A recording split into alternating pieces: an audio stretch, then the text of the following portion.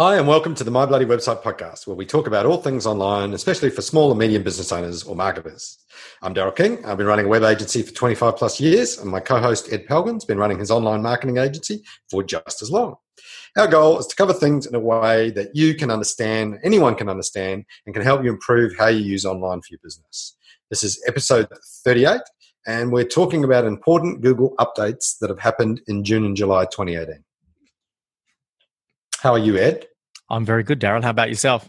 Excellent, huh? Excellent. It's been a busy month. It has been. It's been very busy.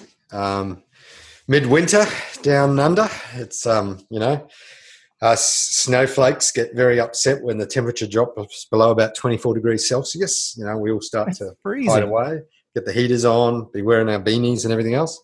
The rest of the world, they're just getting that as a hot summer's day. But yeah, no. So, look, I think a lot of people know little bits about Google, that it updates and makes changes.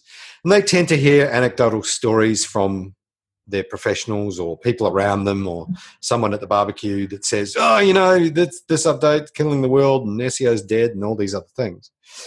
So people have a sense that changes happen. And I guess in the old days, they used to be once a year or once every X many months be some major update, whereas there's an ongoing series of tiny iterative changes that happen with periodic bigger updates or periodic things that are noticed as a significant shift in focus, or there's been an announcement. And I don't know that everyone understands that some of these things can be reasonably significant. So I guess we wanted to talk a little bit about, there have been a few things that have been significant. We touched about one of them in browser in the last episode. But I guess that's the thing is, people are busy. I got a website. I've got some AdWords going. I've got a bit of organic happening. Life's good. I'm moving on. They don't always understand changes occur. Yeah. So what has been going on, Ed? What changes have we been seeing? As of the time of recording, mid-July, the two biggest, I guess, updates in Google that are on people's minds right now. Well, the first one is, we kind of touched on it last week, is this idea that Chrome, the browser, is about to update and start flagging non-HTTPS sites as insecure. And they're being more aggressive about how they do that. As of the recording of this episode, as of the day of the recording, Chrome 67, version 67 is still out there, and we're waiting for Chrome 68 to drop, but it's imminent.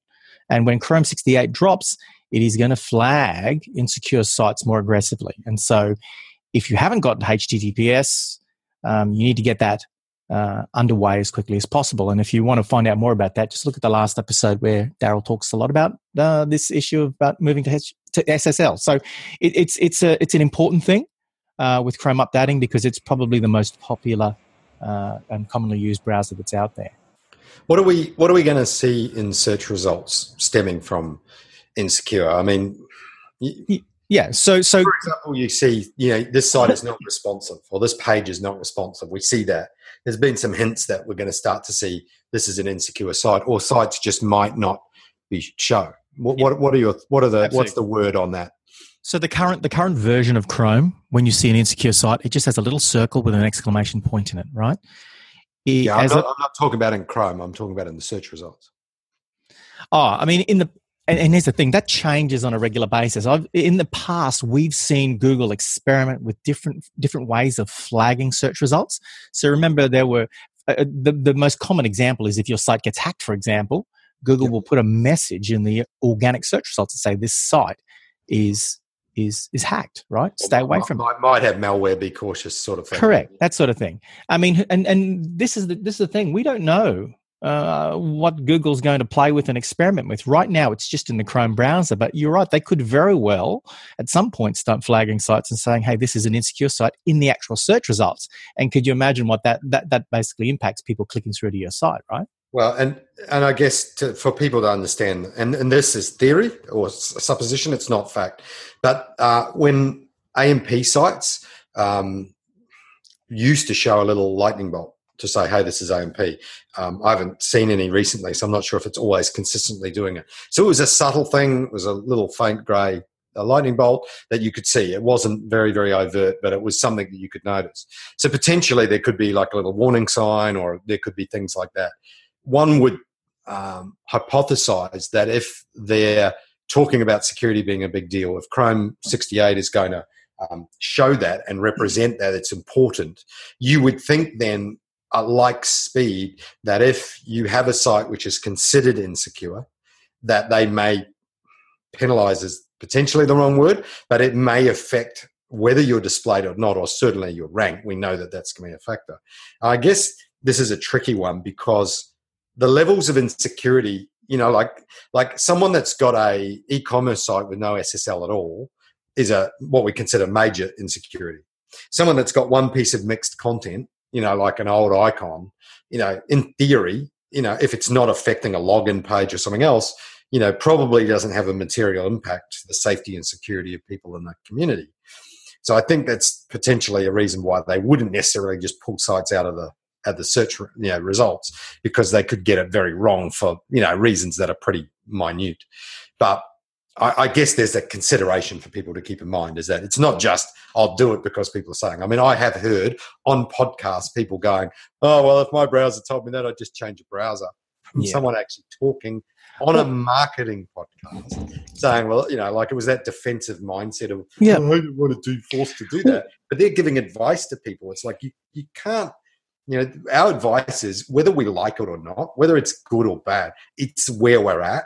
And it's trying to make, one portion of it is trying to make the web more secure. I think there's some other reasons why they do it, but absolutely. In general, make it a better place, right? Yeah. I mean, look, interesting enough, I personally think this is going to impact smaller businesses more than it will larger businesses. And to give you some insight, when they published the post about this change in Chrome, they gave data and they said, 68% of Chrome traffic on Android and Windows is already protected, and 78% of Chrome traffic on Chrome and Mac is protected, right? Now, what that means to me is that any business, any large website that's got an agency or someone working with them, they've already gone ahead and taken care of this because they recognize. Well, I put that proviso there. You need to talk to Jason Munn, right? He's still putting out his report about major e-commerce stores. I know. Sorry, I'm making assumptions, and I should.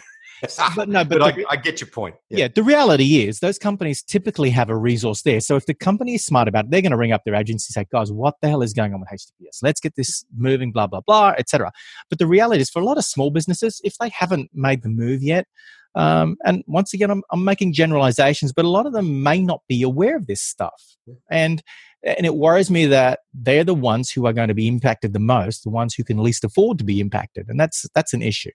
And how you listen to a podcast, now you find out why, know? And that's the problem, right? Like, where are you getting your advice from? And if people don't really know a topic, so, when you get someone that's in a community talking about marketing in a particular community, but they're not a technical person giving technical advice, don't listen to those people. But I guess what I'm trying to bring up is for people to understand is we don't know what the impact will be. But I think what Ed's saying is we're not likely to see some sort of penguin drop where every site without HTTPS is going to fall off a cliff. But there could be some impact. If it's another signal in the way that you rank, it'll be a percentage of things that will affect it. So if you have a slow site and things like that. So, okay. So, all right. So what's other updates that have happened? Yeah. So I guess in conjunction with this, and you talk about just another checklist on Google's plan, right? Another big update that's happened in July, as of July 9, Google is rolling out what they call a speed update, right? Which is going to impact mobile search rankings. And we already know that they've started migrating websites across to mobile indexing, right? Which means they're going to crawl the mobile version of your site, and that's going to determine your rankings. Well, now the speed update is going to look at the speed of those pages. Now, it's not going to be like they've specifically said, if I just, quote their stuff, they say it's not going to affect a huge number of pages. It's going to affect a small number of queries. But the reality is mobile page load speed is now a Google ranking factor. So listen to what I just said. A slow page is going to can potentially impact whether your page ranks higher or lower.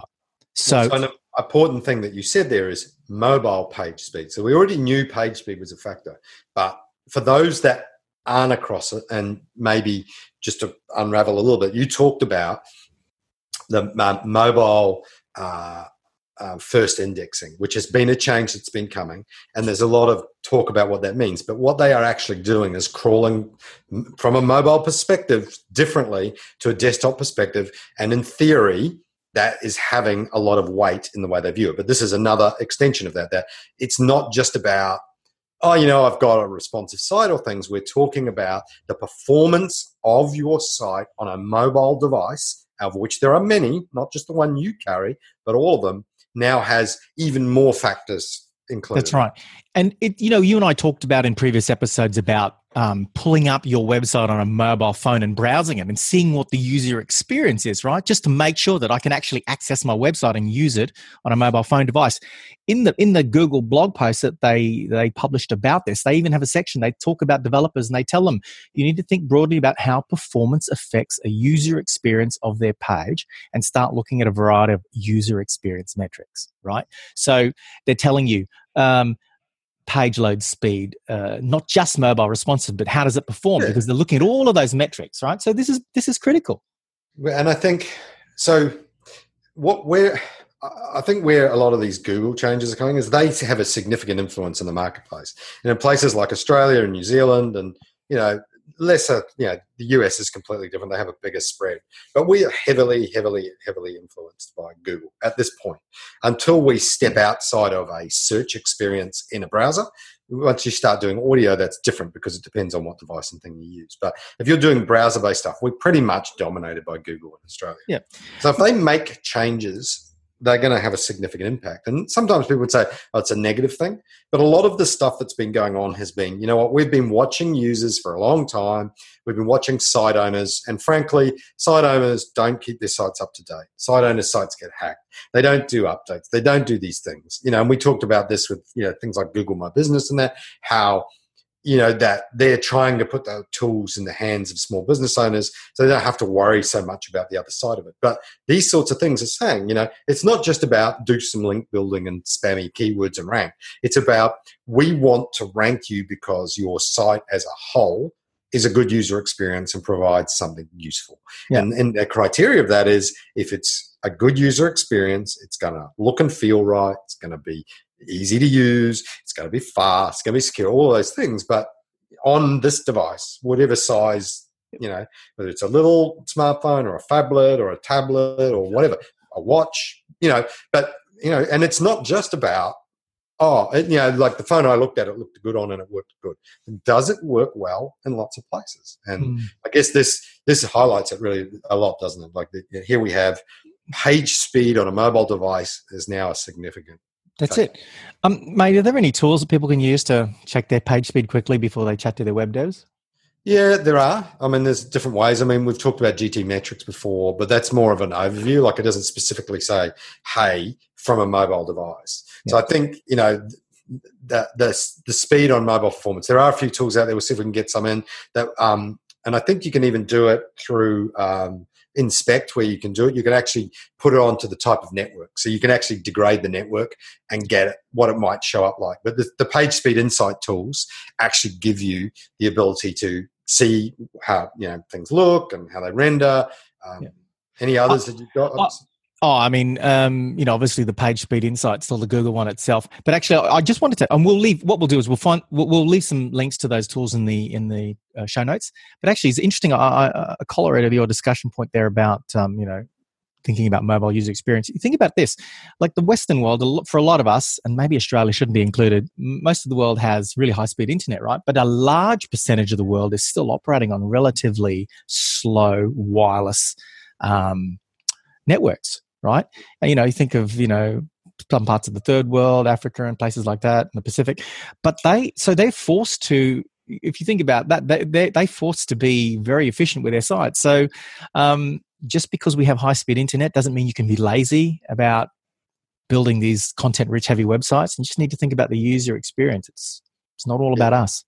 Well, that's right. So speed matters, right? And, putting up 300 kilobyte carousel images that just sit there and really don't do much, but that's not good in all sorts of facets. So and I think, look, you get a reasonably good sense of speed. You can do your own user experience testing that way, particularly if you don't spend a lot on there. But yes, there are tools that will allow you to get to see general speed, and then there are more sophisticated ways that you can get into it. But look, if the general delivery and user experience is pretty good, and it loads pretty promptly in both desktop and device.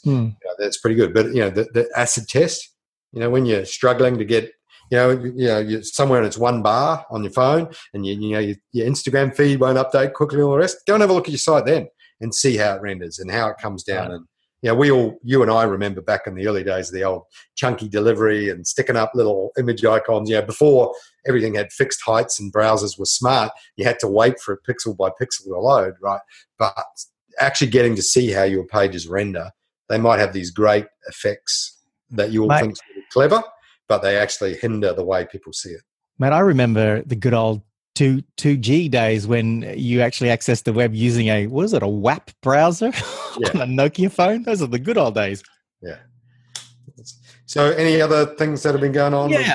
With, I mean, there's been a lot of sort of technical updates, but one update that I think that the average business owner can access without getting too nerdy is this great little tool that was released in Google Search Console called the URL inspection tool.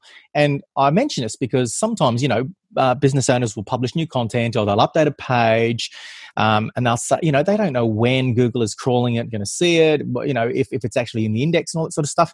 And this is a great little feature now of Google Search Console that you can just put in the URL and it'll give you a whole bunch of information about the page, when it was indexed, if it's in the index itself, and all sorts of stuff like that. And the way you access it is you just log into Google Search Console, and it needs to be the latest version. Typically, if you're in Search Console and you're still using the old version, they'll say, click here to view the new version of Search Console. Well, when you log into Search Console, there'll be a big search bar across the top. Just take the URL of your website that you want to see information about, pop it in, click search, and it'll give you a whole bunch of information about it. So it's a really handy tool, right? What sort of information do you get to see there? It gives you a lot of standard information. It just tells you whether it's been indexed. It gives you insight on whether there are any issues and all that sort of stuff. We'll leave it. What we'll do is there's a good little blog post on the Google support, the Webmasters blog. We'll just add in the notes here, and people can go and see more about it. But seriously, just go in, stick in the URL, and just see what pops up, and then just click through and browse, and you'll be pleasantly surprised to see, what you can find out about the actual page itself. Okay, public service warning here. You mentioned Google Search Console, which was previously known as Google Webmaster Tools. A lot of the audience that are listening to the show may have no effing idea what we're talking about. I think that that's something we could do another episode on. I think we come across a lot of people that have never got access to it. The developers might have set it up, might not. A lot of people do not have anything set up. So why don't we'll reference that. Like, we can put the blog post up and all the rest of it. If people have got questions about Search Console, I've got no idea what we're talking about, ping us on Facebook or through Twitter or the other contacts on the site. But I think we pencil that in a few weeks' time, where we might do an episode just about Search Console, talking about what it is, the types of insights you can get from it. And this is obviously a really, really good one. So maybe we can do a bit more on that. Yeah. And Search Console is an awesome tool for business owners. It's a freebie, as it were, and it gives you a ton of information. So yeah, we'll do that. So it complements analytics. It's a separate thing. Google Analytics, which shows you traffic data and that sort of things. Google Search Console tells you basically information Google knows about you and gives you some control tools to help with that. So yeah. Awesome. What do you reckon, Daryl? That's pretty much the three big ones I wanted to talk about for this month. Well, it's an awesome job. I think you've done a great job. I've learned some stuff today. Hopefully other people have. Great. All right. That's it for today. Thanks for listening to this episode of My Bloody Website podcast. For everything that we're talking about, check out bloodywebsite.com. And when you get there, make sure you click the subscribe by email button at the top so you don't miss anything Bloody Website related. If you'd like to check out the show notes for this episode or any past episodes, all of that can be found on the website. If you'd like to reach out to Daryl or myself, you can find ways to talk to us on the About Us page of the site. And lastly, if you want to support the show, you can do that by telling another website owner about the show and by visiting Apple Podcasts and leaving an awesome review. It's goodbye from me. It's goodbye from him.